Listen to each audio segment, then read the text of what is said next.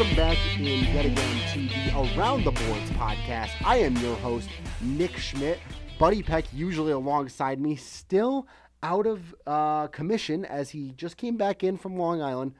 Came in, told me he's a little day-to-day, got an upper body injury going, a little bit of a cold syndrome. It's okay, I went through the same thing myself just last week, so I thought, could do the solo thing again, or I could call in the cavalry. So I did. I called in the reinforcements. So alongside me, we're going to have Island Sports Talk, a sports talk show hosted by two people, both from the New York City area. Both went to Oswego. In Staten Island, we've got Anthony Twomley, and alongside him, Chris Yackel on Long Island. So without further ado, we're going to jump right on into that right now. Let's go Around the Boards crossover with Island Sports Talk.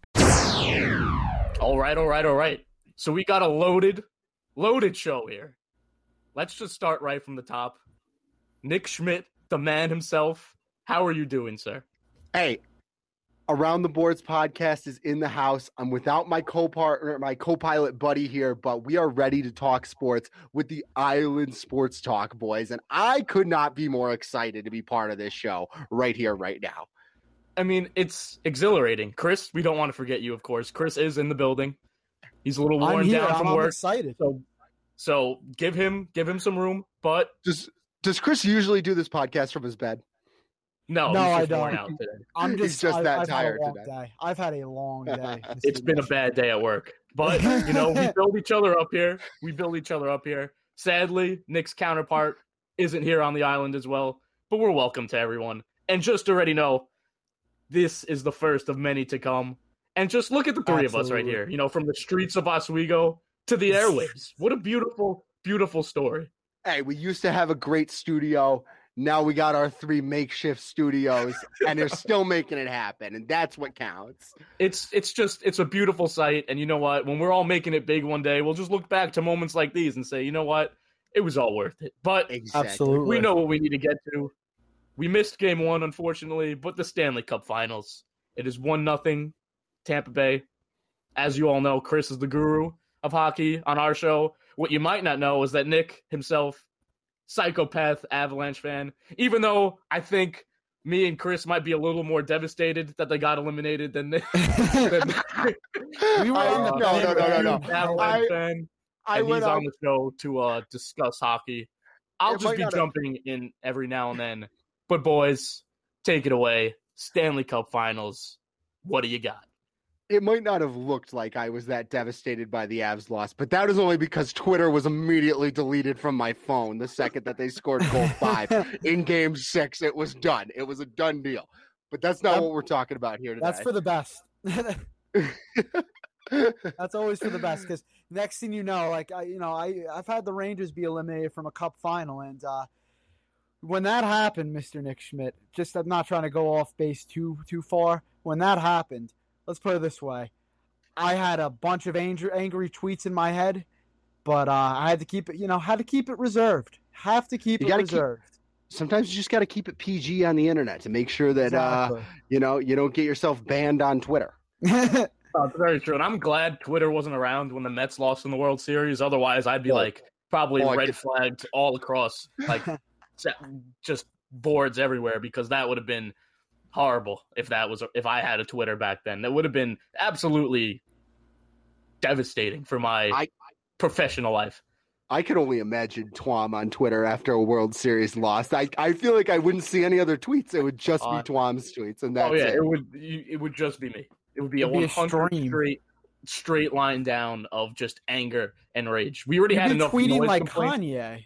You legit would be tweeting like Kanye whenever he goes on his It would rants. be twice as worse. It would be a revelation. It would break Twitter for, our inner circle. It would break Twitter for about 20 people, not 20 million, but it is what it is. You try your best to get there, though. Game 1 in the books. What are you guys' outlook on this series? I want to just be immersed in just two geniuses of the NHL. So, boys, go ahead. Alrighty, so yeah, Chris, you lead it off. I think that this is the type of series where we need a big response from Montreal tomorrow if there's have any chance to win this series. Tampa just, the one thing that I love about Tampa Bay, they could play any which way you want. You want to score goals, in a fast-paced fashion, they'll do it. You want to play tough, you want to play physical. You have guys like Pat Maroon, Blake Coleman, even that Eric Chernak that got a goal yesterday, the first goal of the entire series. And, when all else fails, you got Andre Vasilevsky. They are just so stacked. They're so built. They're the defending Cup champions for a reason. And, they just imposed their will on the Montreal Canadiens last night. It was men against boys. I'm curious to see the response from Montreal because they've done it every single series this entire playoffs. They've responded to adversity, whether it was in Toronto against them being down 3-1. Vegas, they lost game one pretty handily. So I expect a big, response from them, but there's a difference between a response and a victory. Montreal could play great tomorrow. They could play the best game they've played all playoffs, and they still might lose. That's how good Tampa is. So this is a make or break game because Tampa just, they played their B game last night, their B plus game, their B minus game, whatever you want to call it, and they still got a 5-1 victory. So it's make or break tomorrow. What do you think, Nick? Yeah, it's easy for Tampa Bay to dominate when you're $18 million over the cap, and I don't know how many different ways you could say it, dude. They're playing by the rules, though. To it. When you've got what was that? They're playing by the rules. There's no salary cap in the playoffs, so they're barely playing. Kucherov was healthy weeks ago, dude. Weeks. So I really have a problem with that, but. Yeah, like you said, this team they're grizzled vets. They know what they're doing out there, and they really have no problem, like you said, imposing their will on the Montreal Canadiens' young guys. You're looking at guys like Cole Caulfield, Jesper Kotkaniemi, Nick Suzuki, and when you're looking at three guys who have been in the league for a combined time of probably the least amount of time that any Lightning player has been in the league, it's going to be real tough to fight against those guys. Just overall, yeah, they really did. They took it to them in game one. But like you said, the Canadiens have gone down. They lost game one in series one.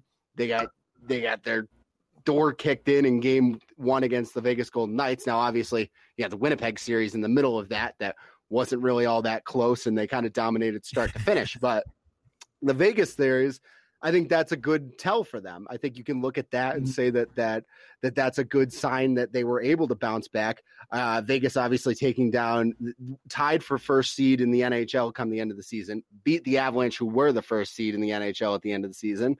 And now you're playing Tampa, yes, with Nikita Kucherov, yes, with Steven Stamkos, which they didn't have before. But I won't count out Carey Price. I just won't do it. He's been too good this season. To count him out of any series, no matter how many games that they're down. Yeah, and we've been big Carey Price guys for a few weeks. We've started to get on the train that, you know what, he could honestly, if he keeps playing on his head the way he is, he could take this team to the promised land. Along with that, the past 3 weeks, me and Chris have quite literally been the kiss of death for great teams. After the Avalanche shit stomped the Knights in game one, we're like, all right, this team's going to roll. We saw how that happened. No, come on. After the night, you said that we thought they were going to win the series. You were like, I have no I went idea overboard. how the Golden Knights could ever win this series. They won one more game. I was making no other answers other than they're just not going to lose another game. But yeah, we cursed them. I'll take full blame. Sorry, Nick. I will also that's take all right. blame, though. The Knights. That's all right. As you just said, the Knights crushed the Canadiens in game one. You're like, all right, they're going to take all the actually. Hold up. I have it on my phone. Let me just read the quotes me and Chris said after game one. Oh, I like this. I love this.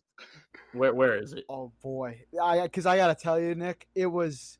I was thinking I might not have said sweep, but my brain the entire time was like, this is the Canadian division was going to show to be the weakest division in hockey. I was saying all sorts of smack about the division, that they're finally playing a decent opponent in Vegas. Like I gave Montreal zero respect whatsoever. you're not alone in that at all. That was a lot of people thought that that they were anybody that came out of that division, rather it was Toronto, Edmonton. Nobody really thought the Canadians would even come out of that division, but even if they did, everybody thought that division was a joke and they had no chance against any of the teams that they would have to play. Sure enough, here they are, dude. It's crazy, but the more you think about it, we talked about Montreal coming into the season as being, a playoff-built roster. They have the type of team that they play their best type of style. Their style is more cohesive to playoff hockey than it is, regular season hockey. You have guys like Josh Anderson that you brought into the fold for Montreal. Corey Perry, he's dialing back the clock like he's playing. He was in the Cup last. Yeah, here we go. He's there last. I thought it was in my notes, but it was in Google Docs. So he's great. Here we go. But he's great for playoff really hockey funny as well. So it's like Montreal, you could see it coming, but you couldn't. You know what I mean? You saw it coming very early on, maybe when they got out to a very quick start, the first 12, 13 games of the season. But then after that, it was a giant lull. They fired their coach. But they definitely – Eric Stahl, that's another guy. They have a lot of grizzled vets. They have a big D. Yeah, in more ways than one. But they have 4 defensemen that are giants. So yeah. And I think that's going to be a model going for. I think that I hate the idea that you have to have big defensemen in the NHL to win. Montreal getting to this point is only going to further the people that think that, and I hate it. You need some of them, though, Nick. Like, you need somebody to click. Like, give me all the 5'9", dude. Give me the short kings. But we have 2 stud defensemen that are short, and they move around and they're light, and Cale McCarr and Adam Fox. You're an Avalanche fan. I'm a Rangers fan, obviously. Yeah. But I still think neither one of those guys are going to move somebody out over, out of the net, in front of the net. You know what I mean? You need a Shea Weber. You need an Edmondson. You need those big guys to push them, push people that are push players that are trying to screen the goalie in front of the net. I think you still need that, but you also need your puck wheeling defenseman.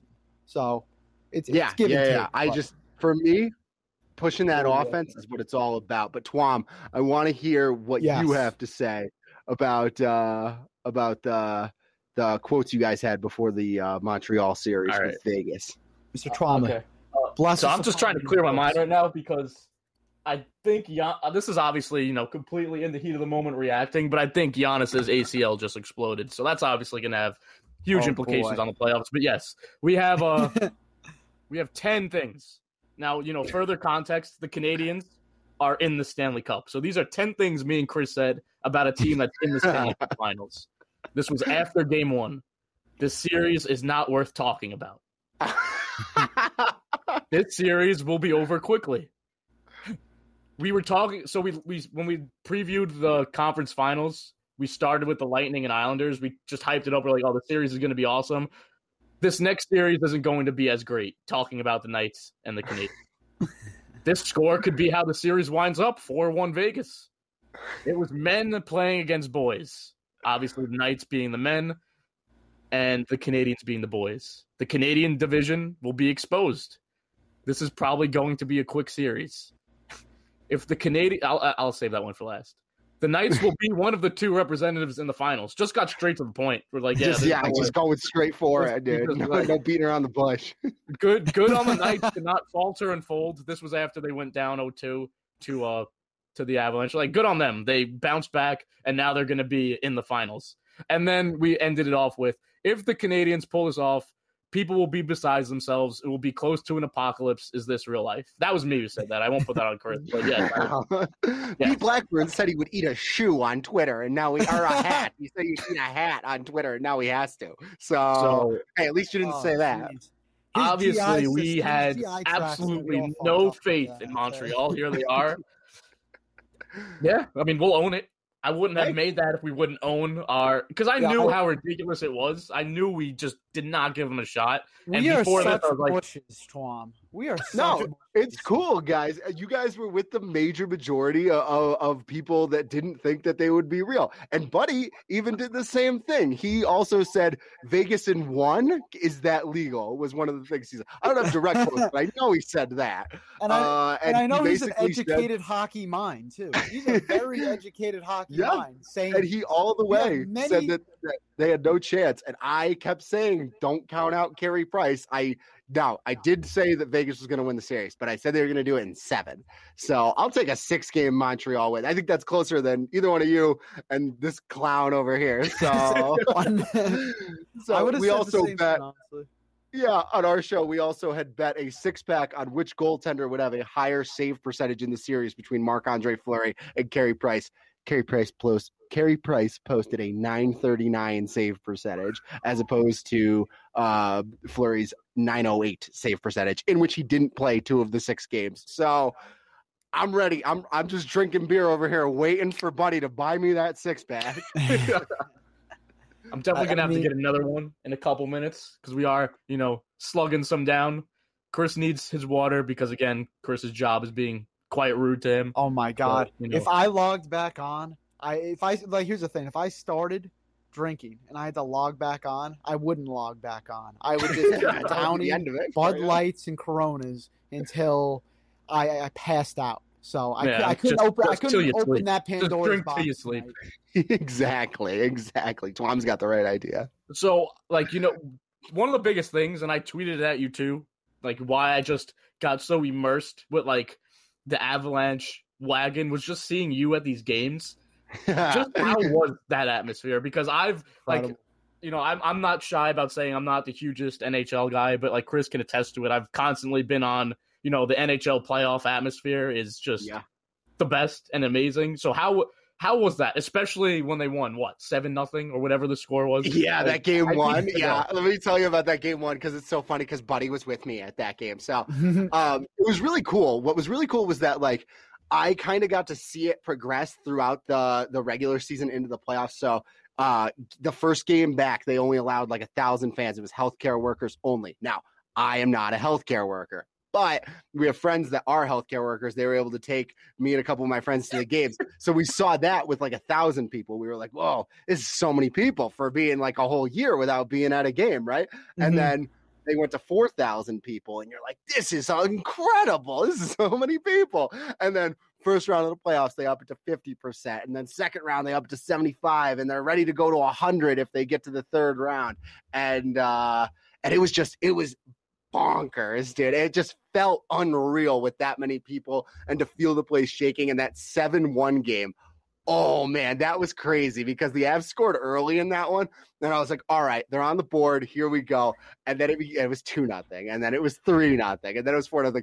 And I don't know if you guys remember. I would assume Chris probably remembers, but I think it was their 4th goal, either the Avs' 3rd or the 4th goal, where McKinnon just comes through the middle. And he picks up the puck like he's in a video game, dude. Just picks up the puck, blows by the 2 defenders, puts it on rookie mode, goes by the 2 of them, inside, outside, beats Leonard. And I just started laughing. I didn't even cheer the goal. I was just laughing in my seat. I was like, it's not fair. He just split by them. He literally split the middle. Yeah, they just sat there. They didn't move. So that was great. And then in the third period, by the time it was already 6-1, and the Avs then got that 9-minute power play after Ryan Reeves took that penalty. The Avs got a 9-minute power play to end the game, basically. And Buddy was like, this isn't even a game anymore. It's a show. And he goes and he gets popcorn, and he's just pouring this popcorn down my mouth, dude.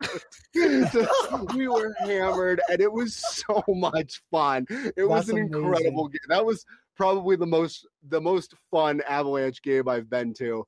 And then game 2, I would say, was probably the most exciting because that one was the 3-2 overtime win. Yeah, that was the only the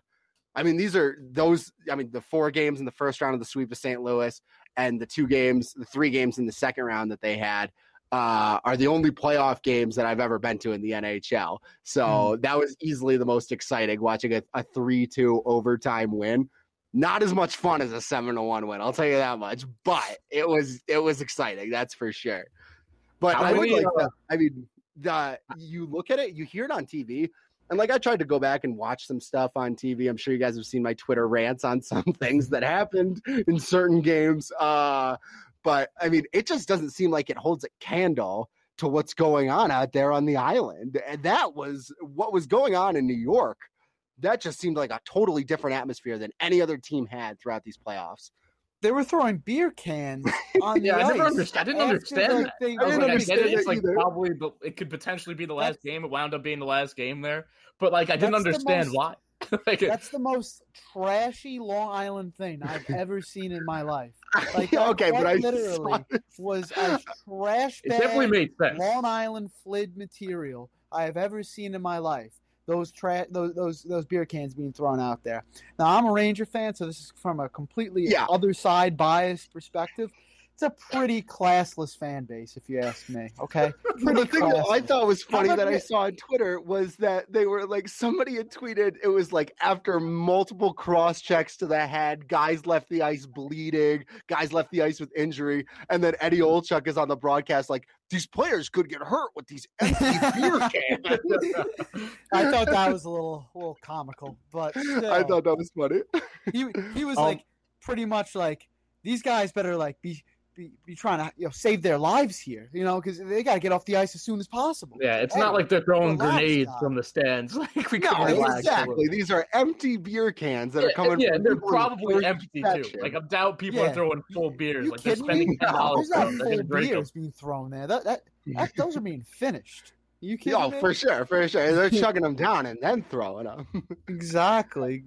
But Nick, before we get back into the Cup final here, I want to get your thoughts on Colorado itself, the team itself, and where do you think they go from here?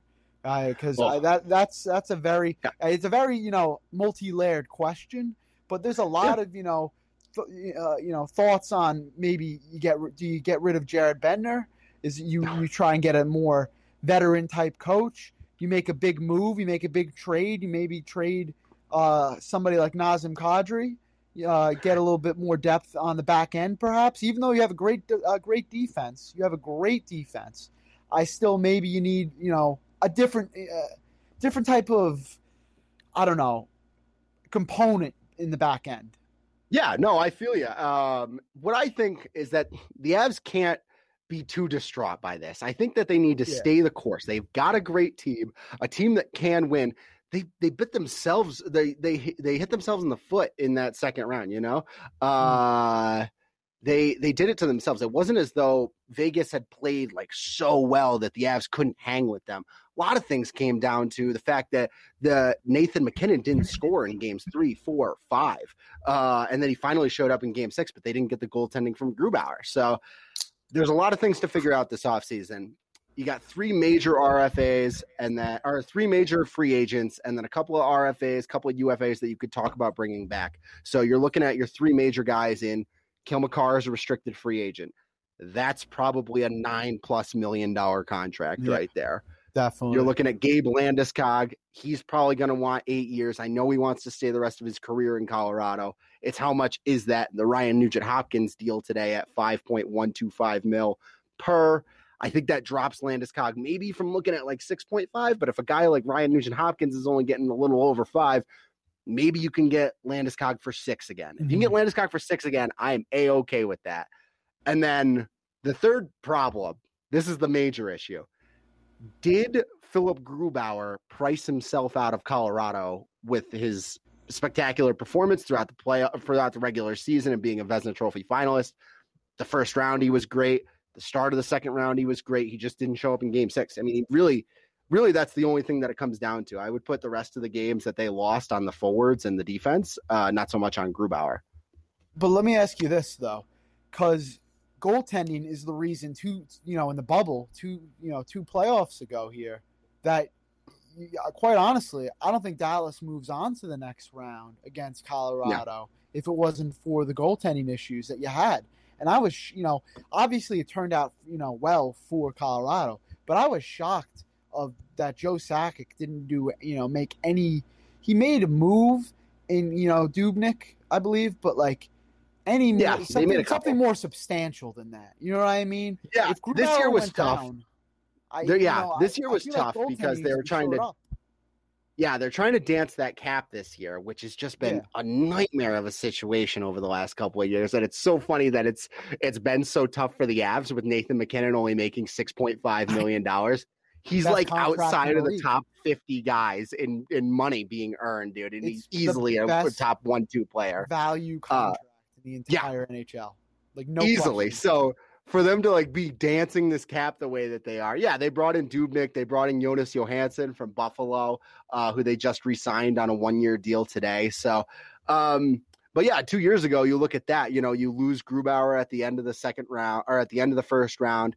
Start of the second round, Francouz comes in, and he had a good year. It was his first year in the NHL coming over from the KHL, and he had a good year, but he goes down, and now you're playing Michael Hutchinson, your third string deadline acquisition, just in case the worst happens, and it just so happens that the worst comes to be.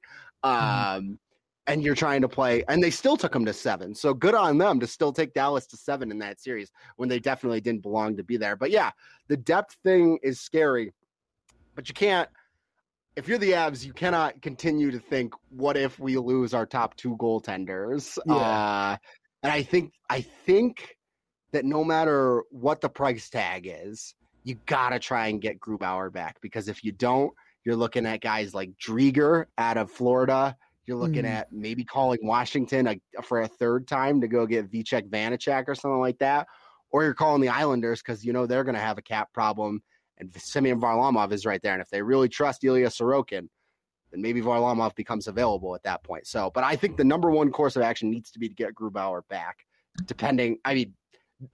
Even if it's a high price tag, if they can get him back, I think they have to do it. And I think that the goaltending is the only question mark for them right now. I feel so good about everything else that's going on there. The defense is absolutely stacked for the next couple of years. Bakar can't go anywhere, so he's set in. Girard's on a 7-year contract. Taves is locked in for another 2 years after this year. You still got Bowen Byram in the wings. You've got another young guy in Connor Timmins, who was drafted the same year as Cale Makar, but he was drafted with the first pick of the second round, who I have good faith in. And then who knows, maybe you've got $6.5 million on the books with Eric Johnson, who didn't play. He played 3 games this year. He did. He was absent. So if you can get him either back in the lineup or get rid of that contract and make some space, I feel real good about that.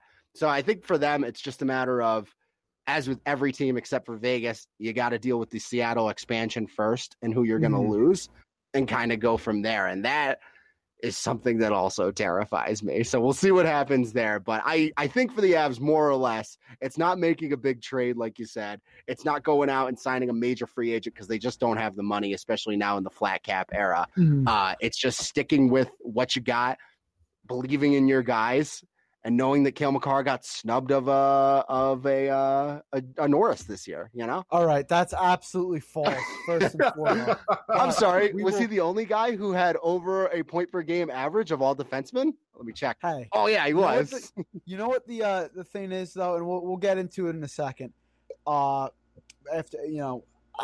just think that you obviously went to every or close to it Avalanche game that you could this season with your season tickets here.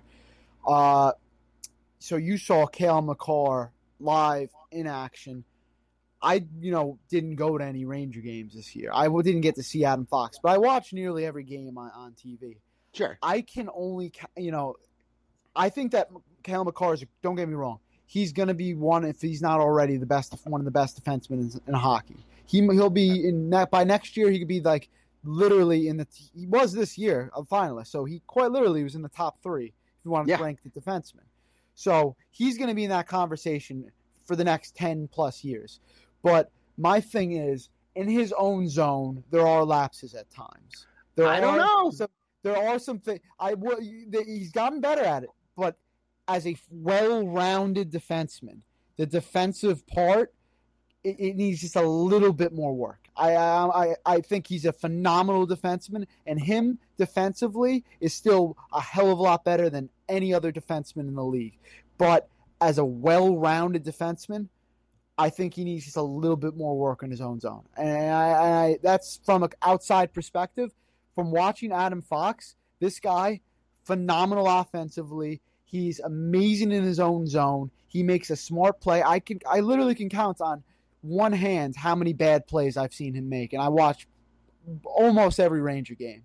He really just makes all the right plays at the right time. He has poise with the puck. He's a great power play specialist. I know Makar is as well, but it's a toss-up. Don't get me wrong. That's an absolute toss-up. You could have went No, I think way, they both but yeah, I think they're both great defensemen. I thought that Makar's point per game average plus his defensive Corsi for would really do it for him. I am a big analytics guy, and I will tell you okay, and then I will just keep it brief and simple. That I think that Cale Makar's defensive statistics and his his advanced statistics of his defense are better than you would imagine. That's all. No, I know, but like I think analytics do have their place. I don't think I'm not one of those dinosaurs where it's like, no, you can't, analytics are stupid and they have no bearing. I think that's absolutely false. I think they do have bearing. I also think that analytics can't count some things that are on the eye test. There is still an eye test when it comes, you've Sure. got to, what you physically see might not quantify into statistics sometimes. You know what I mean? Sure. So Absolutely.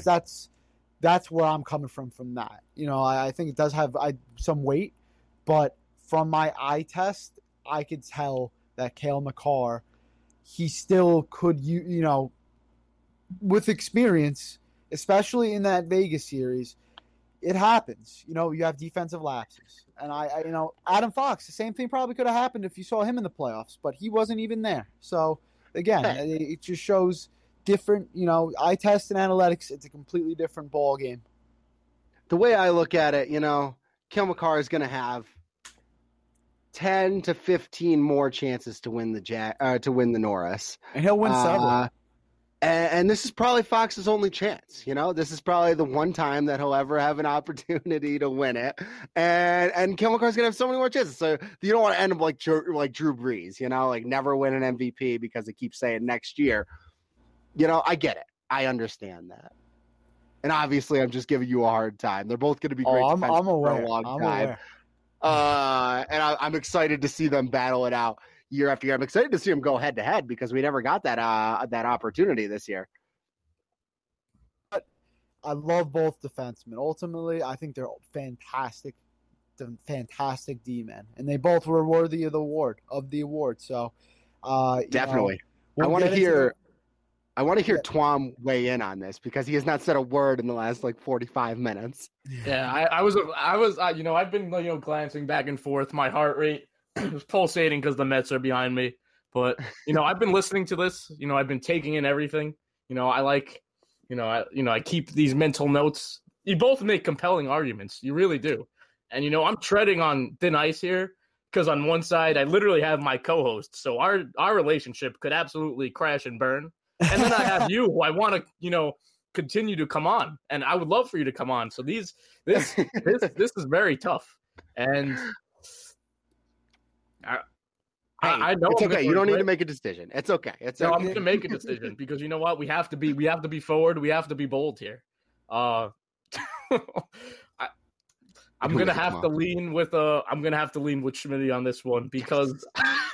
When he gave me the analytics, Chris knows me well enough. I'm a very simple-minded person. When you start throwing, numbers at me, you start giving the points per game average, and I already am out of my element with hockey. You're already throwing boulders at me that I just can't help but, just succumb to that.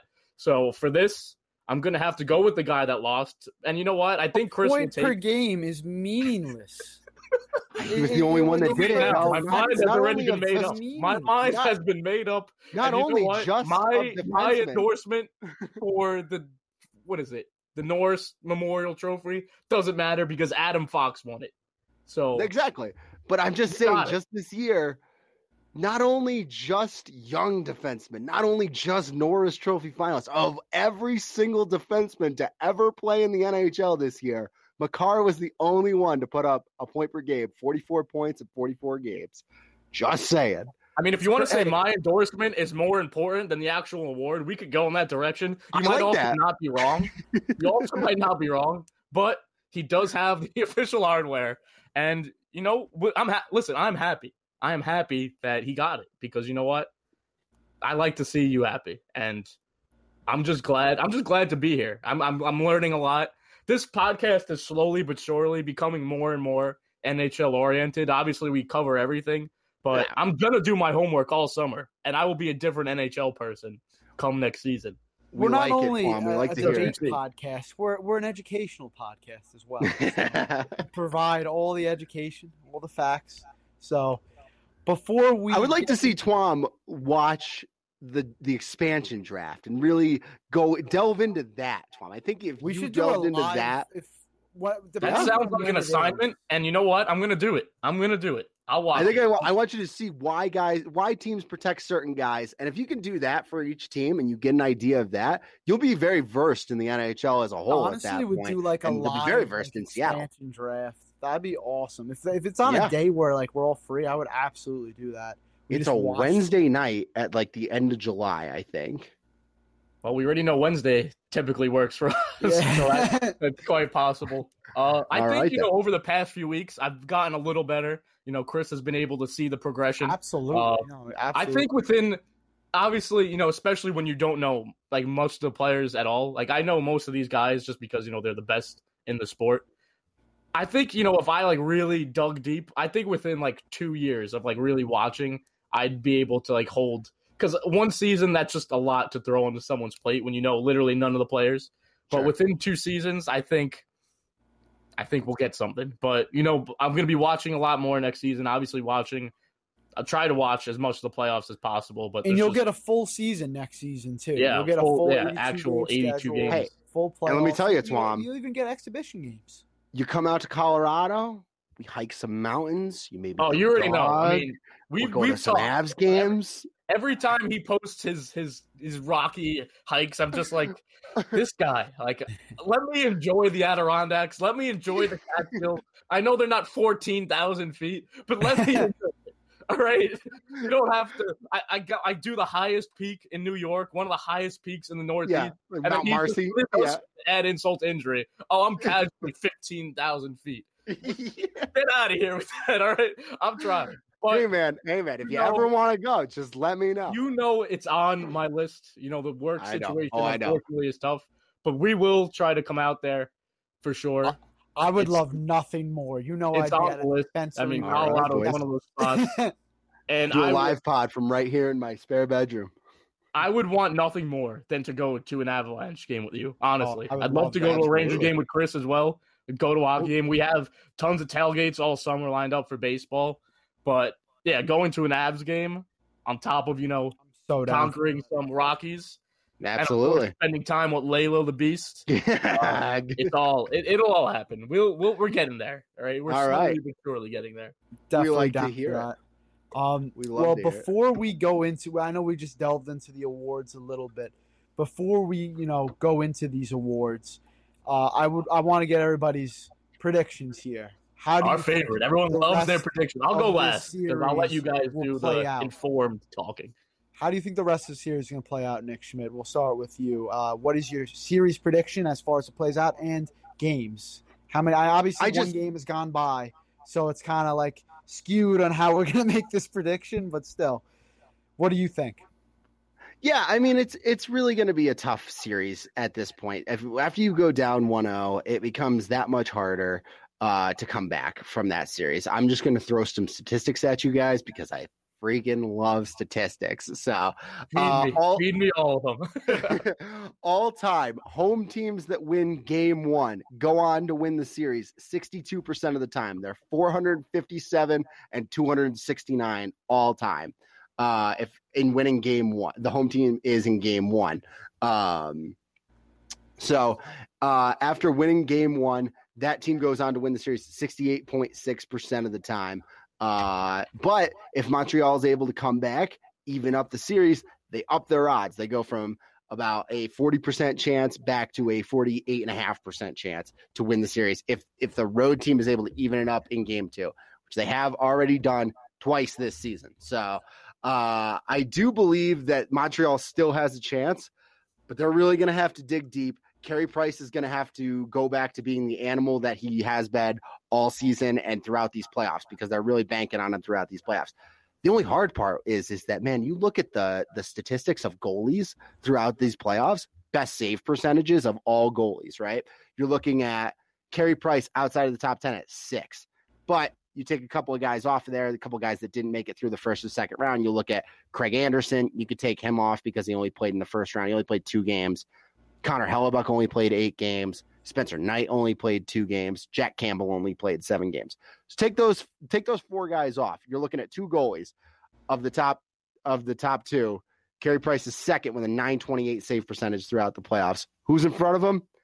Andrei Vasilevsky with a .936. So it's just that much high. It's so crazy that Carey Price has been so good, and the only guy that's standing in his way is the one man that has been better than him in these whole playoffs.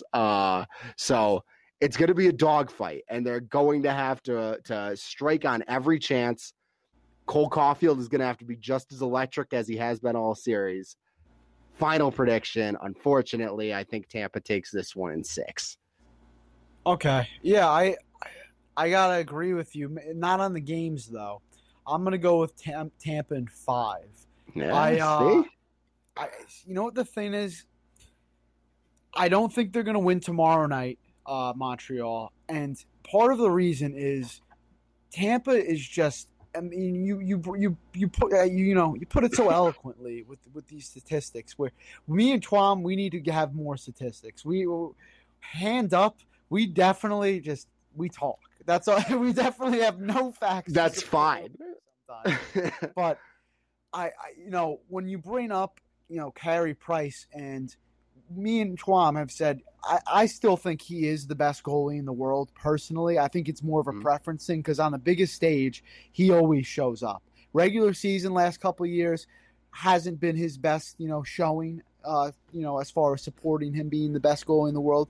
But you saw it in the bubble last year. You've seen it this whole playoffs. You see in the Olympics. You have a big stage. He's as cool as a cucumber. He is just as good as they come. But just as good as he is, it's even with Andrei Vasilevsky. The last 5 years, you could say he's been the best goalie in the world. It's literally 1A and 1B for best goalie in the world right now against each other. So that's a wash. The goaltending's a wash between these two teams, if you ask me, and at best. Because if Vasilevsky plays at his best, it's going to be awfully hard to beat Tampa, considering I think that both in the defense and offensively with the forwards, I think they're just so much deeper. Tampa, and I mentioned it earlier, can play so many different ways. They can play so many different styles of games. If they want to get tough and physical, they got guys like Coleman, Maroon, Chernak. They got Yanni Gourde. They just have that sandpaper. They have that grit.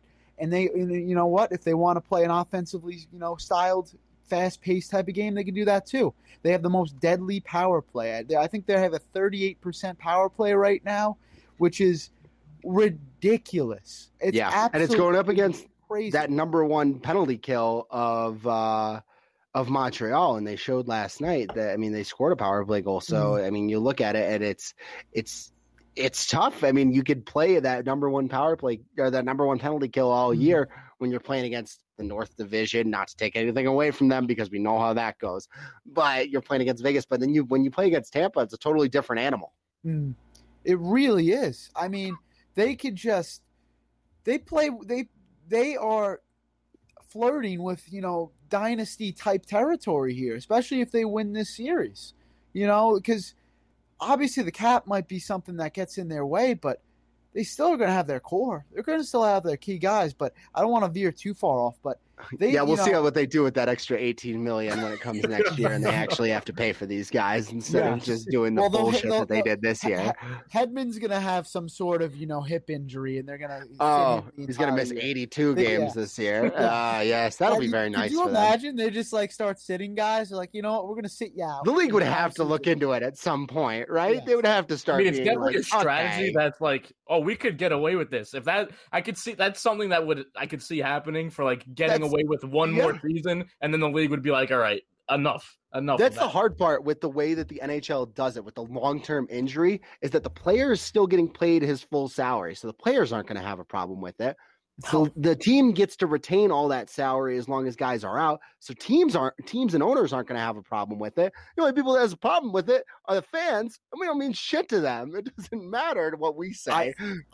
I personally don't have a problem with it because a team like the Rangers, a team like the Leafs, a team like Tampa, teams that have those big budgets that can pay up to the cap, it doesn't hurt them because they can pay over the cap and pay out that in actual salary.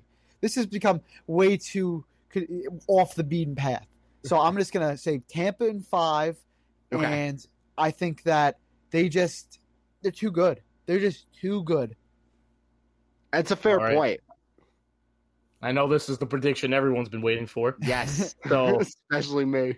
I have a couple notes. I do a little homework. So I feel like, if they do flame out rather quickly, it is giving me kind of vibes of when the Rangers, lost in 5 to the Kings, carried by Lundqvist the entire way. So kind of the same way with Carey Price, dragging them all the way to here. It's certainly not fair, in my opinion, that the Lightning, on top of all these studs, also happen to have one of the best, goaltenders on top of it. So, the one advantage you would expect the Canadians to have, it's really, neutralized by Tampa. Right. And then, everything else we saw in game 1, what happened. I've become a big Carey Price guy. I like when goaltenders just go off and they carry teams the way he's doing. So I'm going to respect him.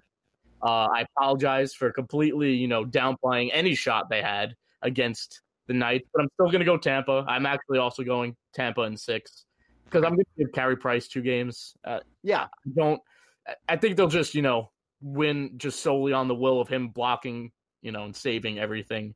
But I mean, top to bottom, it's quite obvious Tampa is the better team. I'm not going to come out with 10 ridiculous things to say because I don't want to expose myself again, but I was shocked that they lost to the Knights. I would be even more shocked if they lost to the Lightning. And I think that's even more reasonable than, last series because, I'm going to just go ahead and say it. They have no business winning this series. They really don't. Oh, and if they do, amazing. But it all hinges on game 2. It sounds obvious. You're totally right in that it does. Yeah, I can give you some statistics right here. Okay, series where the home team wins game 1, you move on to game 2. If the home team wins game 2, they win the series 88.7% of the time. If the road team wins the series, they still only win the series 48.5% of the time. So even if they win tomorrow night, they're still behind the 8 ball. But they're far more behind the 8 ball if they lose tomorrow night. They're only looking at a 22% chance all time, based on all-time numbers. You're only looking at a 22% chance of winning the series if you go down 2-0, even if you're going back to Montreal. Because, and on top of that... It's such a tall, insurmountable task. And one of the reasons, me and Chris had to backtrack our initial picks when we were predicting the rest of the series last week when they were already up 3-2 against the Knights. Our biggest thing was we didn't see them beating Carey Price 2 games in a row, even if they, won game 6. I still didn't see them winning game 7 at home. No chance. And the thing with this is I don't see Carey Price, neutralizing this Lightning team 4 times in the next 6 games. It just doesn't seem fathomable. I mean, we saw them, 8-0 against the Islanders. They just scored 5 in game 1. We saw how, no pun intended, electric this offense can be. And it's just, I respect him to win 2 games. I wouldn't, but I think it's too tall an order for him. Yeah, I think what you're saying is kind of that they need to win. They can't just rely on yes, Carey Price can steal them 2 games, but they're going to have to find 2 other ways to win. They're going to have to find offense, and if they can't, here's the obvious beat them in a shootout. You got to score to win. You can't win if you don't score. And exactly. And any which way you slice it, tomorrow night, Montreal has to win. They do not even come close to winning the series if they're down 0-2 going back to Montreal. You think that the Montreal Canadiens can win 4 out of 5 against the Tampa Bay Lightning to win the series then? It's not going to happen. I mean, we've seen comebacks as this must series. win as you're going to get. But the Lightning are not the Maple Leafs. They're not going to blow a 3-1 lead. It's just not going to happen. It's just not going to happen. Exactly. They've been there. They've done that. They're point. defending champs. So, So a sweep across the board. We all got the Lightning. Shocker. But let's go into those awards. Clearly, we already, did our number on the defensive or the defenseman, whatever the award scored. I'm sorry. James Norris. But we got some other ones. And I just have a question for you guys. What is the difference between the most valuable player and the most outstanding player? So you're talking about the Ted Lindsay and the MVP, correct? Yes. Ted Lindsay is voted on by the players. Correct. The players vote who the best player is. The Hart Memorial is voted by the writers. Because I feel like in every sport, that's always the debate. Is the MVP the best player or actually the most valuable? And I think more sports should actually have this because, Connor McDavid swept that, and I guess, that probably makes sense anyway. But, there's always... he had 105 points. Yeah, 100 points. They played 56 games, and I had to look 10 times to make sure that was as absurd as I thought. And then I started going back to see what the points leader's points were looking like in an 82 game season. I was like, this guy was about to smash everyone's points totals. It was so stupid. And I mean that in the most, flattering way. When I'm calling something stupid like this, it's just just ridiculous. He's insane. Everything about him is just I have no words. Absolutely. I totally agree. He is the best regular season player that you'll ever see, dude. He can absolutely there it is. No. This is hear me out because it's not his don't fault. worry. We gave him shit also. Don't worry. I don't think it's his fault that all of a sudden he can't perform.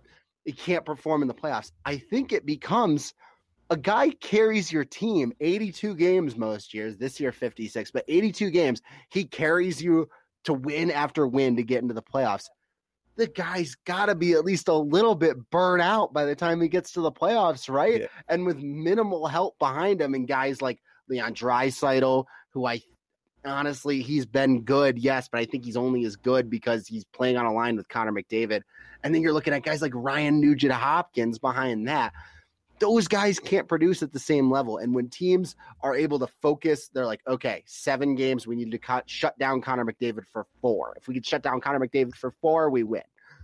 And when teams can focus on that instead of just, the night after night of okay, we have a game, then a day off. Okay, then we play the Oilers, then a day off, then a game. I think when they're really able to focus in on Connor McDavid, plus the fact that he just carried his team to the playoffs through 82 games when definitely without him, there's no chance, not even if they had the next best player in the world, who's probably Nathan McKinnon. I don't think he's able to carry them to that many wins because McDavid's just that good. He's just got to be a little burnt out. And that's really where I think he loses steam for me. Yeah. And, I like that, most of that I agree with as well. And we've gotten into it as well, especially after they flamed out in the first round. It's right. There's no better comparison, I think, in sports in terms of superstars than him and Mike Trout. It's just so on par. There's no two guys. There's no describing just how good they are. And, not enough people still obviously everyone in hockey circles knows how good Connor McDavid is. Everyone in baseball circles know how good Mike Trout is, but we're literally looking at history and how good these guys are. And they're not just there. And it's because of the lack of playoff success also that plays into it, why not more people know about them. But like you said, the team, obviously he needs to perform better in the playoffs too. Tired or not, you still got to show up. Other people are.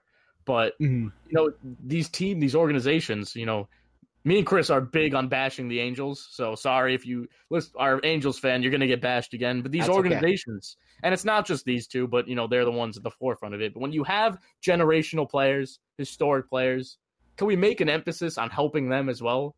It's all, it's all fine letting them carry you through the regular season, but time and time again, well, not much with Mike Trout, but we've seen it with McDavid, you're going to get exposed in the postseason.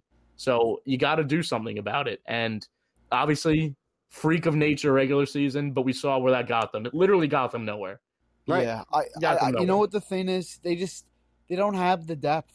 They really just don't have those their bottom six for Edmonton just isn't there. And I think that's a great point, Nick Schmidt, when it comes to burnout. You could only carry the team for so long. And then playoffs is a completely different animal. The game just gets so much tighter. The type of style of game McDavid plays, it's not that, I think it's almost like he has to change the way he plays in the playoffs a little bit. He plays obviously he's the fastest player in the world, but It's one of those things where he needs maybe to slow the game down for himself a little bit.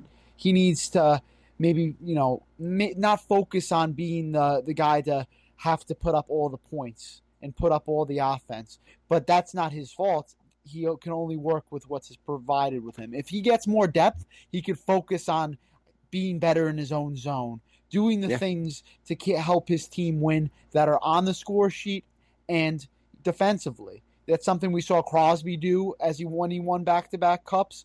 He finally got the support he needed. He finally got the bottom six and the role players he needed. He was able to focus on both the defensive side of the game, and he still put up phenomenal numbers. And he really Ovechkin too. Clutch goals. He saw it with Ovechkin. That's another great point. I think he's going to be more like the Ovechkin, where it's going to take him a while to get there, but he is going to win his cup. Connor McDavid is not going to not go the rest of his career without getting the Stanley Cup. That would be a tragedy. That would be a tragedy. Mike Trout, that might be a different story, but he's not going to win one as long as he's up. And I'm not even shy to say it. As long as Mike Trout wears an Angels uniform, he will never sniff a World Series. Maybe they'll get out of the first round of the playoffs. Maybe they'll never sniff a World Series. All right. But yeah, enough of bashing the Angels. They got another superstar anyway that we need to talk about. But that's another discussion for another time. So we have two more awards to talk about, because we talked about the James Norris in the beginning here with Adam Fox winning that. Connor McDavid, he won the Ted Liddy in the Hart Memorial. So no matter which way you slice it, everybody thinks he's the best player in the world. People know it. Calder Memorial, Kirill Kaprizov. So Rookie of the Year, Kirill Kaprizov. That's a scary situation. A hell of a year. And he's finally, the Minnesota Wild are an team. They're just a bleh team before he got there. Sure. As soon as he got there, he added some pop to that lineup. He added some, pizzazz. And now he's threatening to leave. So, good for Kirill Kaprizov. I still don't know how to pronounce his name. I'm pretty sure it's Kaprizov, but either way, it's fine. Yeah, Kaprizov. Kaprizov might be going back to the KHL, though. He's not liking the contract he's getting, but that's a whole different debate for another day. He is the Rookie of the Year, and I don't think anybody, came close to it. Maybe Robertson for Dallas, but still, I think Kaprizov, was far and away the best rookie this year. Yeah, Robertson really dialed it in there at the end, but Krill the Thrill, dude. He just brought it all year, man. I am an Avs fan, so naturally, I hate the Wild, dude. I can't stand that team. I couldn't stop watching that kid, dude. He's just so much fun to watch. He drives play, and you could take a nap while the other three lines come out there because they don't do shit for them. Nothing. But he touches the ice. It's electric in there, and it was so much fun to watch him throughout this year because everybody knew that the Avs and the Knights were going to be the top two teams in that division playing each other all year. People thought that St. Louis was going to be a little bit better than they were and that they would be the 3 seed and, be a little bit away from the Avs and Knights, but still be in there pretty solidly. And that 4 seed was kind of up for debate between people thought maybe San Jose would be better, between and then Minnesota. I mean, you're looking at just kind of dumpster teams from there. You're looking at Minnesota, Arizona, all the 3 California teams, and no one was really that good. It was kind of okay, whoever wins of those 5 teams gets to get waxed in the first round by Colorado or Vegas, which obviously happened. It was San Jose. It ended up being St. Louis, and they got beaten 4 here in Colorado. So, but yeah, Krill was awesome, dude. I love that kid. He was a lot of fun to watch, and Isn't it so interesting, Chris, how this is not the first time that this is happening to the Minnesota Wild? I know. Marian Gaborik did the same thing back in the day where bizarre. He decided that he didn't want to go back and he wouldn't go back until they traded his contract. And then Marian Gaborik ends up a Ranger. You know, and he went on to have a great career outside of Minnesota after 3 great years there. So it's a little tougher with Krill because this is his first year over here. And this is the first time, like, the Wild in a long time have had somebody that just had that just dynamic. Last one was Gaborik. Yeah, exactly. The last one was So, Gaborik in the first 3 years of his career was the last time they had that stud guy where he was fun to watch and you could build around a guy like that. Look up Kirill the Thrill. This guy, if you look at him, he looks like he's got a Russian. He got his Russian mugshot. Yeah, I know. I'm looking at the pictures right now. He's got a nice head of hair on him. He's already got the nickname. He's a dude. Yeah, I'm pretty cool. I'm already sure.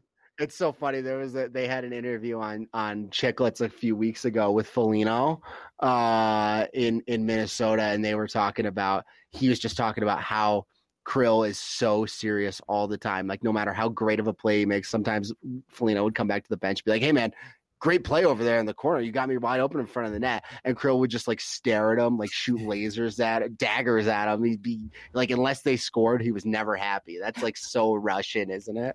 It's the most Russian thing I ever heard. So I hope that they Thrill. honestly, for the sake of the league and like a little bit of parity in the league, I hope that Minnesota is able to get Krill back. And if they do, watch for Minnesota to move for Jack Eichel, dude. That team needs a star center, and there's one in Buffalo who wants to get the hell out, just like everybody else that lives in Buffalo.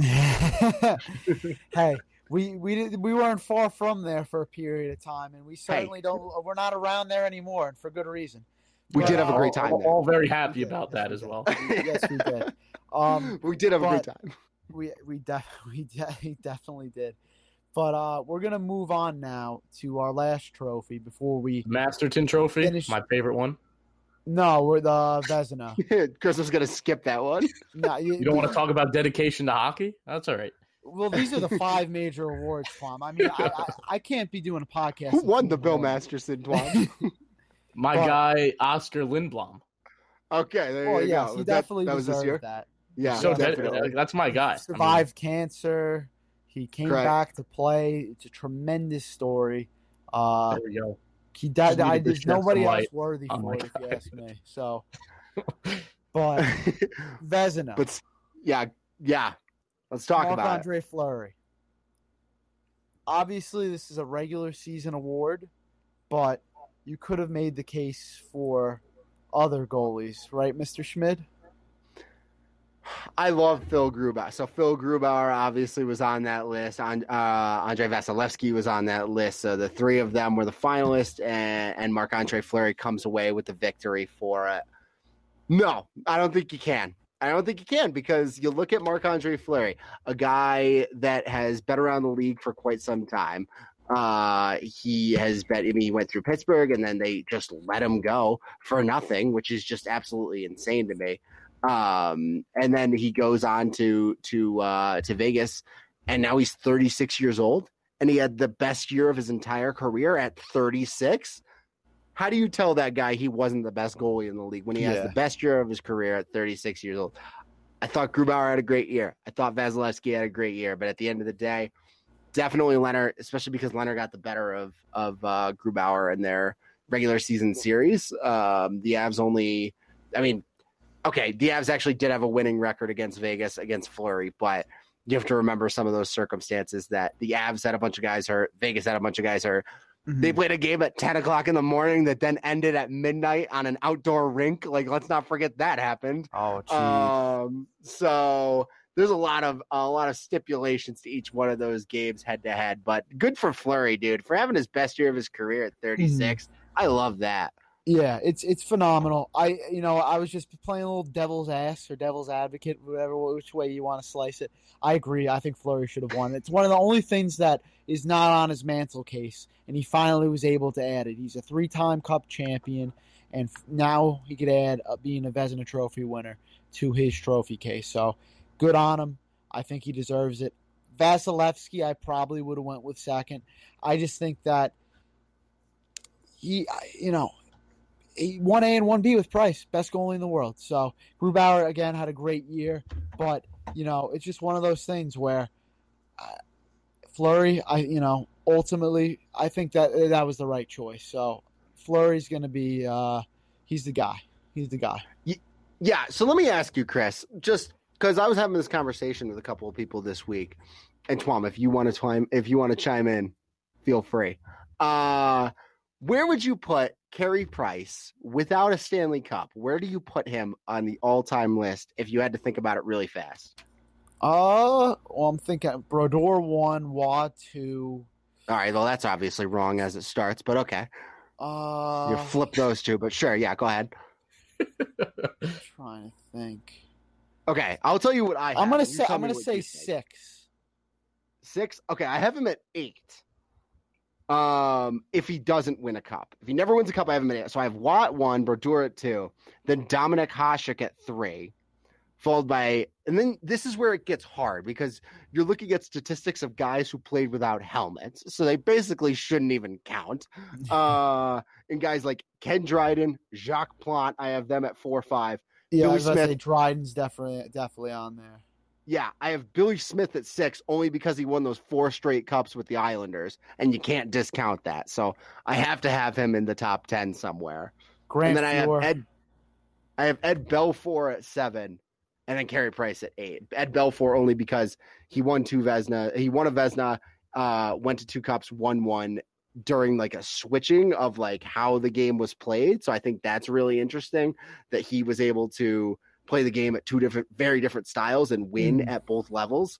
So I have Carey Price at 8 right now. So that's interesting. But I think if Carey Price wins a cup, then I think he jumps Belfour to 7 all time. I think that you could even make a case for Price being in the top 5 if he wins. He wins a cup. Here's the thing with him, like Hasek's in the top 3, and I think deservedly so.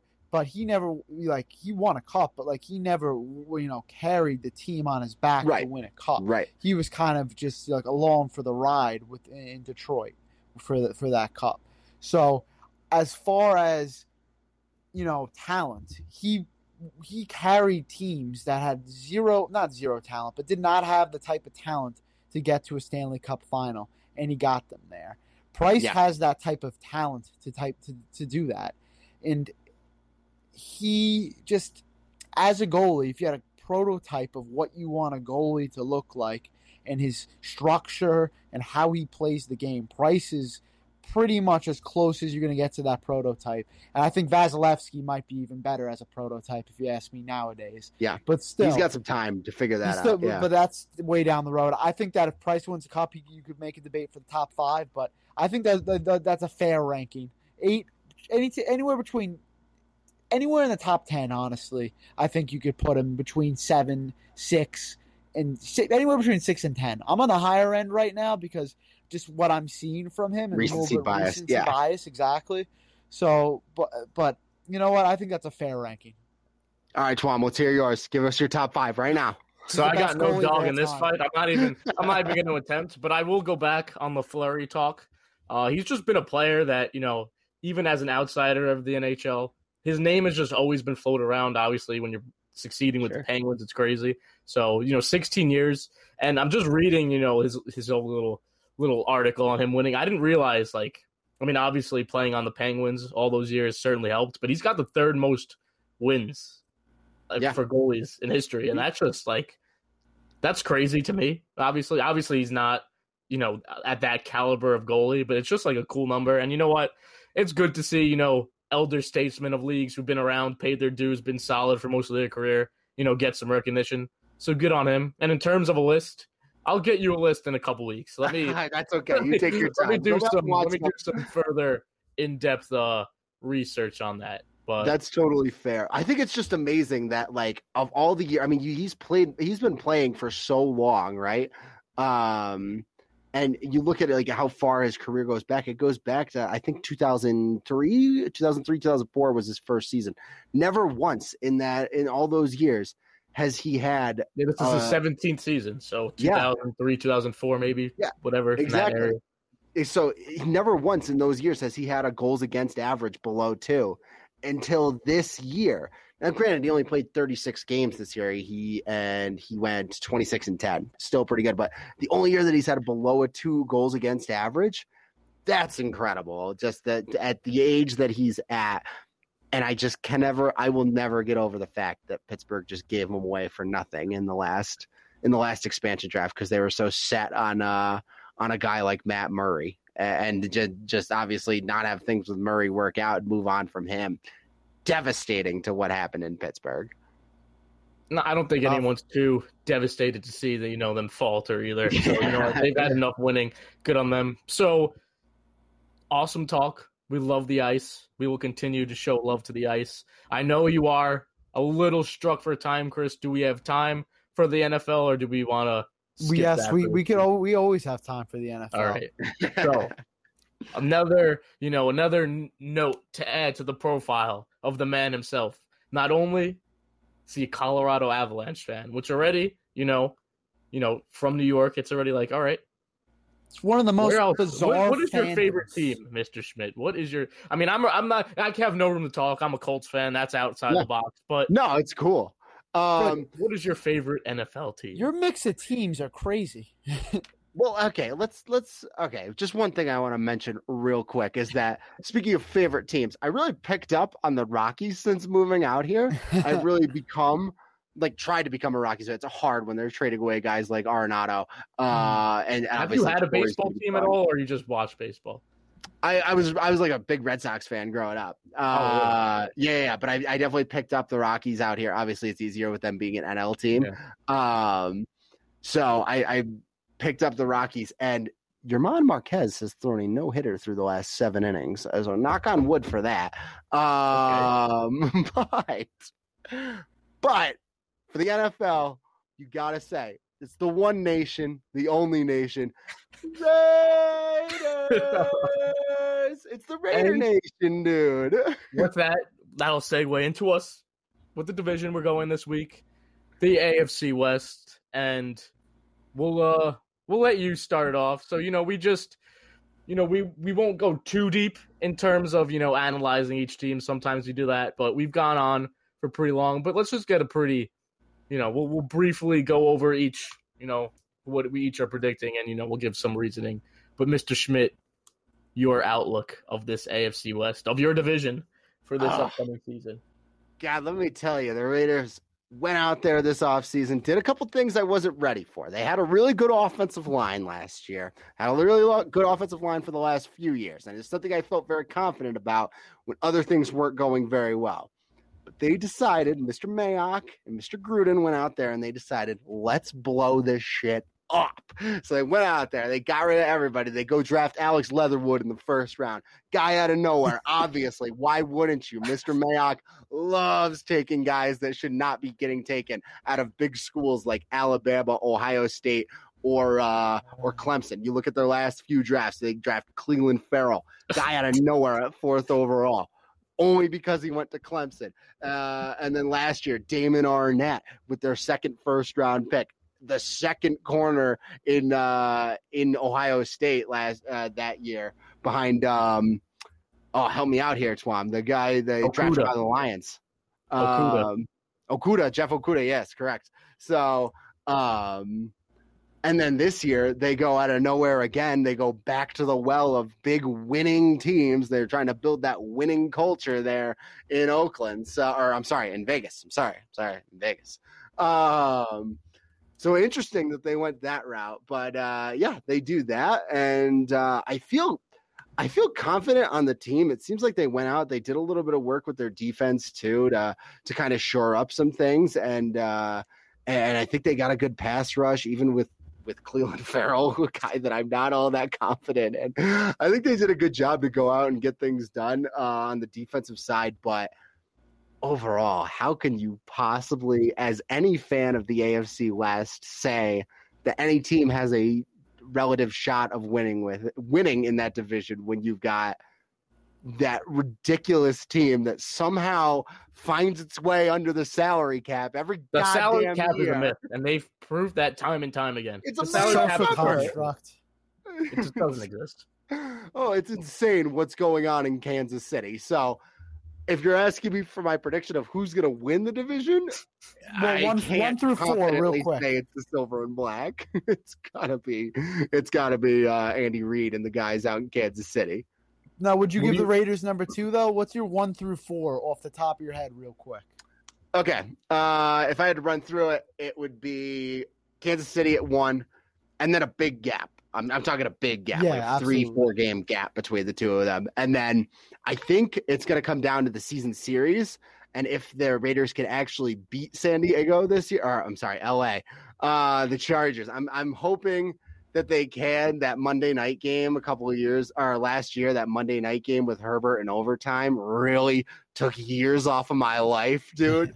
So that one hurt a lot. But I think if the Raiders could win that season series, go 2-0 against the Chargers, I think that they can finish second by just one game.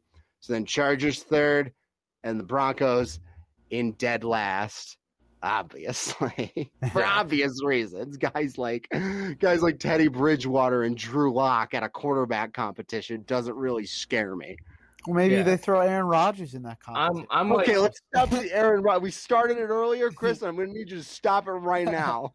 I will, because I can't. I can't. We talk about Aaron Rodgers enough. We'll be here for another 45 minutes if we're doing But that. So. I'm pretty in line with you as well. Obviously, there has been that little ember of Aaron Rodgers and Denver. I think that's cooled down a lot over the past few weeks. Yeah. Obviously, when the news first broke, that was huge, but it's calmed down to the point where, the arrow might be turning back to him just staying in Green Bay. We don't know. We still have a whole summer. Obviously, I'm just going to get it out of the way. Obviously, if he goes to the Broncos, that changes everything. But this is our predictions in this moment. In this moment, yes. The quarterbacks of the Broncos are Drew Lock and Teddy Bridgewater. They're coming in last. And if they don't, that's insane. But I think it's if they go to September 7th or whatever the date is, September 9th, I think, with those two under center, I mean, last place is coming. And I agree with you as well, Nick. It's going to come down to the head-to-head between the Raiders and the Chargers, unless Herbert can take another leap and really take the. But the Chargers seem to be one of those franchises that are just forever cursed by late game collapses and their kickers. So until that changes, I'm going to have to continue to believe that they will choke. But them and then the Raiders too. I mean, the past 2 to 3 years, I mean, you've seen it firsthand, obviously. They get off to these roaring starts, and then as soon as we hit Thanksgiving or the beginning of December, 6-3 turns into 6-7, 6-8 real quick. And I'm not even trying to pour salt on the wound. No. Last season when they played the Colts, that was pretty much both of the teams' lifelines. That was a huge swing game, and then they didn't show up. So and that's just par for the course. I mean, Derek Carr threw a touchdown in that first half that Kenny Moore just what the hell was that? And you know what? Before we even continue, we were truly robbed of just an opportunity to possibly go to that game and watch it together. They are playing this year again. The Colts and the Raiders seem to play each other quite frequently, so we'll we got time on our hands. We'll go to a game eventually. They play Week 17 this year. That'll probably be a big game. But yeah, I mean, if it's all it's time for Gruden to really flex that contract. Let's get this team over that 10-game hurdle. Let's see them play in December. They certainly have, offense. They have players to do it. They don't get out to 6-3, 6-4 on accident. So they got to get over that.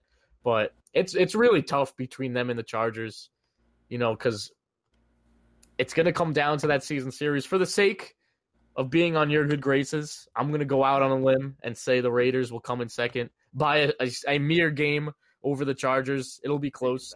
I think Derek Carr, obviously isn't a top 10 guy, but I think he's a guy who gets hated on far too much. He's He's pretty a solid consistent. QB. I'll give him He that. really is. He is the most consistent quarterback. Stats show that he is the most consistent guy. You know what you're Consistently getting at. great? No. Consistently average? Yeah. Except think- for on must-have fourth downs, in which he is I think the consistently thing horrible. is, he always leaves you wanting more. You're always like, I need more. Yeah. You could make that play a little bit better. You can do this a little bit better. You can make that throw.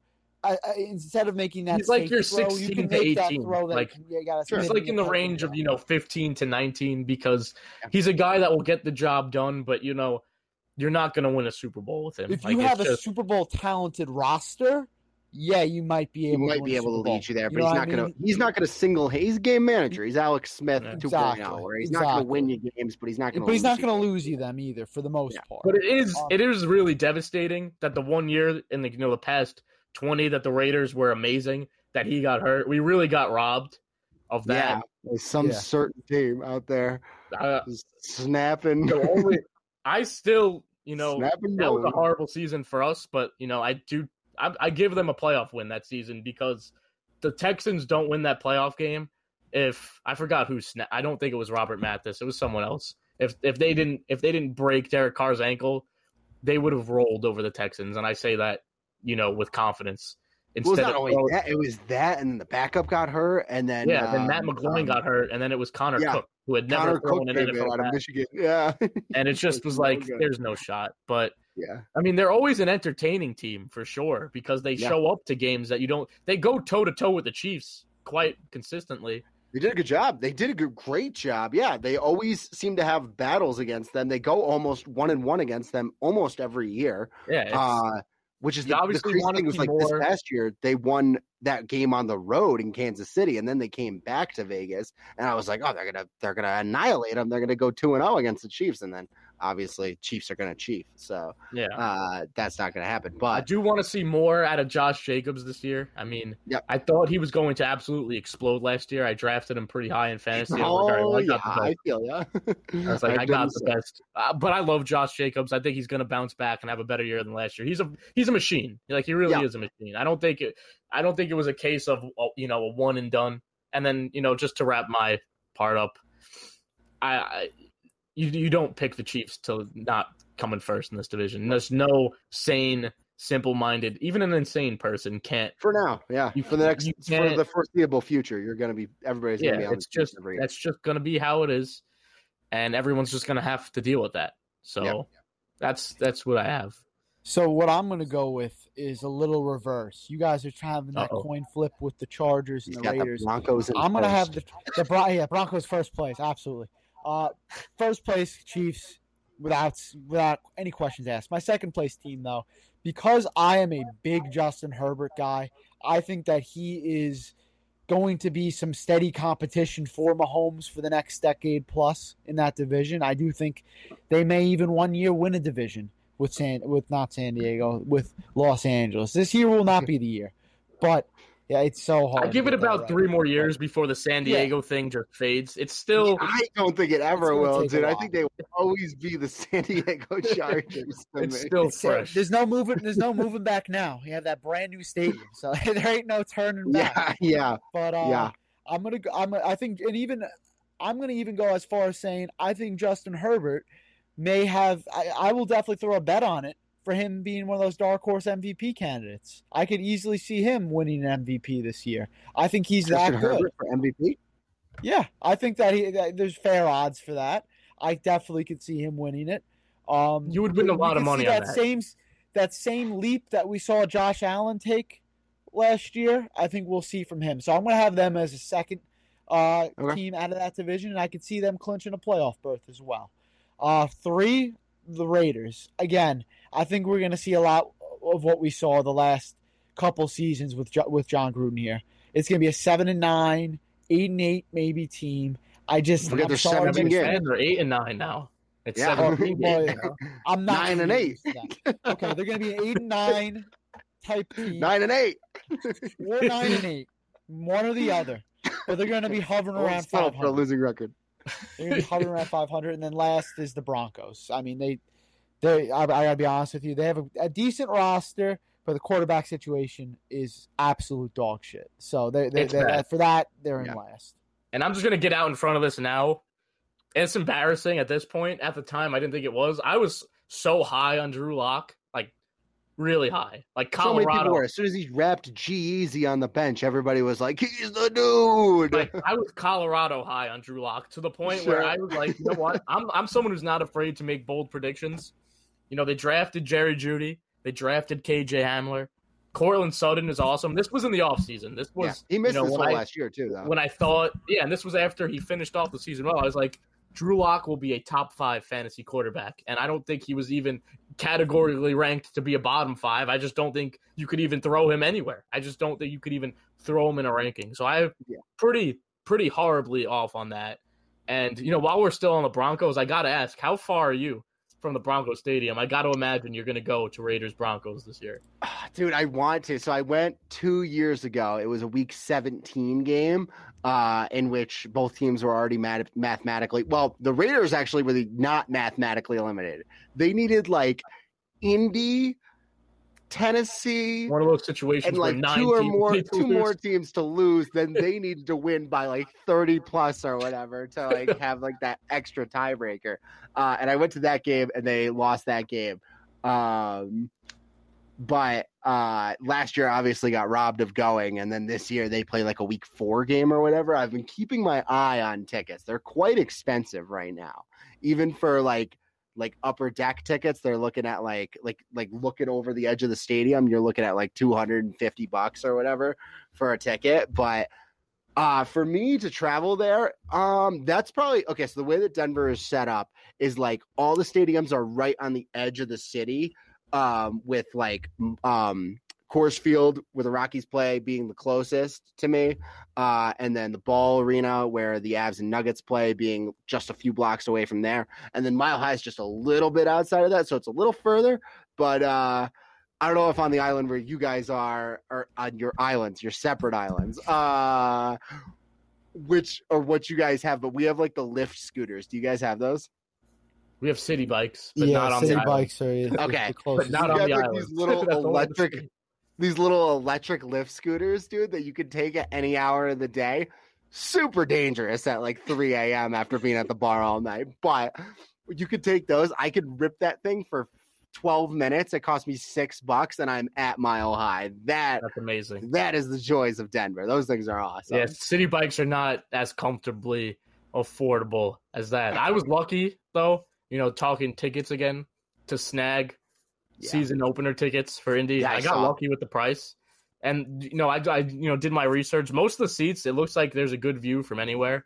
I haven't been there in 7 years. I was supposed to go to the home opener last year.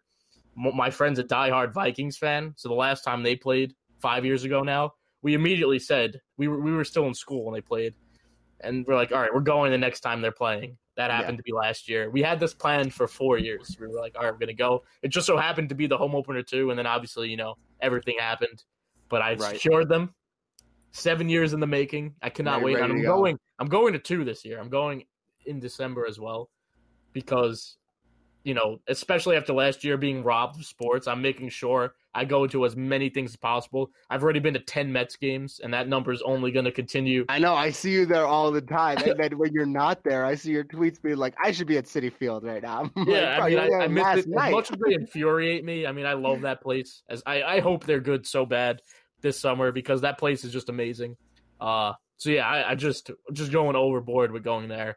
But, yeah, eventually, you know, the time will you know, a lot for us, and we will be going to some games. Absolutely. I mean, hey, Sunday, January 2nd, Raiders at Lucas Oil. I know. You know what? Be an option. It's not off the table. It is certainly not off the table. How far is Indianapolis from you? I'm just curious. From me, you're probably looking at like, for a drive, you're probably looking at like 15 to 16 hours. That's a great question. Let's look it up. I'll look it up, but keep talking. I would have to guess like 15 or 16 hours. Yeah, for the drive, for me, it's like about 11. I'm sure the flight is like 2.5 to 3. I'm definitely not driving there. I wouldn't be opposed to driving there. That'd be a cool like road trip to do. But for this upcoming trip, I'm certainly going to fly. I mean, I would, again, I'll take my reliable Subaru on a long drive, built for those kinds of drives. Right. But for this instance, I will be flying for sure. Yeah, it's 15 and a half hours for me. That's a 1,000 miles almost on the dot. So you're certainly flying there. Yeah, it's quite a drive there. But yeah, I mean, I'm excited. I'm excited for this Raiders season just because they added some good pieces. Like their line, they moved out a lot of their old guys, and I thought it was kind of going to fall apart when they did that. But I feel good about it. And then obviously, if Henry Ruggs can become the player that he was in college, and Bryan Edwards can stay healthy, I like both of them at receiver. But really, the biggest offseason acquisition that I really, really, really like is that if Farrell's not going to work out, you could have Crosby on one side, and then they went out and they got Yannick and Yackel. I was so mad because they didn't even get him for a lot. The Colts need pass rush help. And I was like, this guy has never had a season where he's had less than 8 sacks. They got him for what, 2 for 13? Not expensive at all. So that should certainly help. And yeah, I mean, it's going to be no sport sells hope better than the NFL. Oh, no, because you get these guys and they go straight into the lineup. Yeah. It's just, everyone just can't wait. Even if your team stinks, just watching the NFL, it's just different. It really is. Yeah. But, any given Sunday. With that being said, you guys got any closing thoughts on this electric hour and a half that we've run? No. Yeah, awesome. Nothing. No, it was awesome. I had a great time linking up with Nick Schmidt here. It's been a while. So besides that, my brain is fried. Yeah. Oh yeah, we've certainly exhausted every last brain cell today. Yeah, absolutely. I mean, it's been a great time with you guys. Just want to throw it out there that never mind. Yerman Marquez gave up a hit at the top of the ninth. Yeah, top of the ninth. He's 3 outs away. Devastating. Yeah, I know.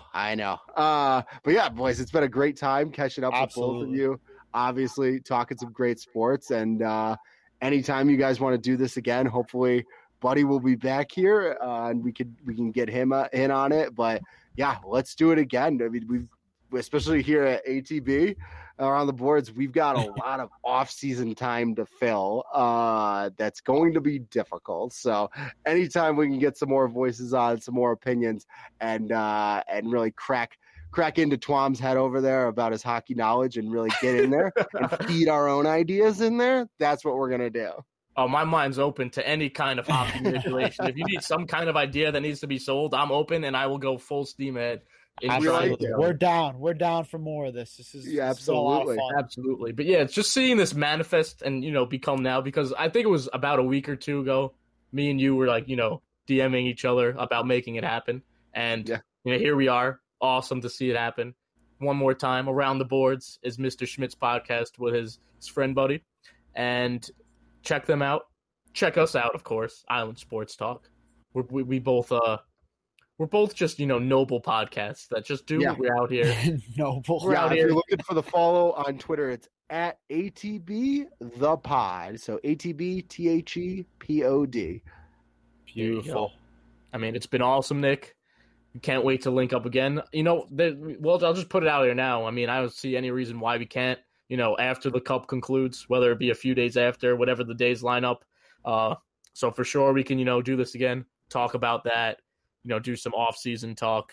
Absolutely. Pretty much anything. Just to, get some new voices around. It's certainly awesome. This is the first time we've had, a guest. Yeah. I don't know about for you, if you've had others on other than. No, we're only 4 episodes in, and one of them was just me. So we're struggling to start. It's definitely a grind. We both can see that. But, yeah, I mean, this has been awesome. Absolutely electric. Expect more of this in the future. Absolutely. And, it's 11 o'clock for us. It's only 8:17 for you, right? 9:17. 2 hours. Yeah. 2 hours. All right. Not as early as I thought. But, it's been awesome. We'll continue to stay in touch. You'll see me continue rage tweeting about the Mets. Chris, I hope so. You and I will continue to be doing our thing. And it's been awesome, boys. It's been absolutely awesome. So I wish you both a fantastic rest of the night. And with that being said, Peace. We'll catch you.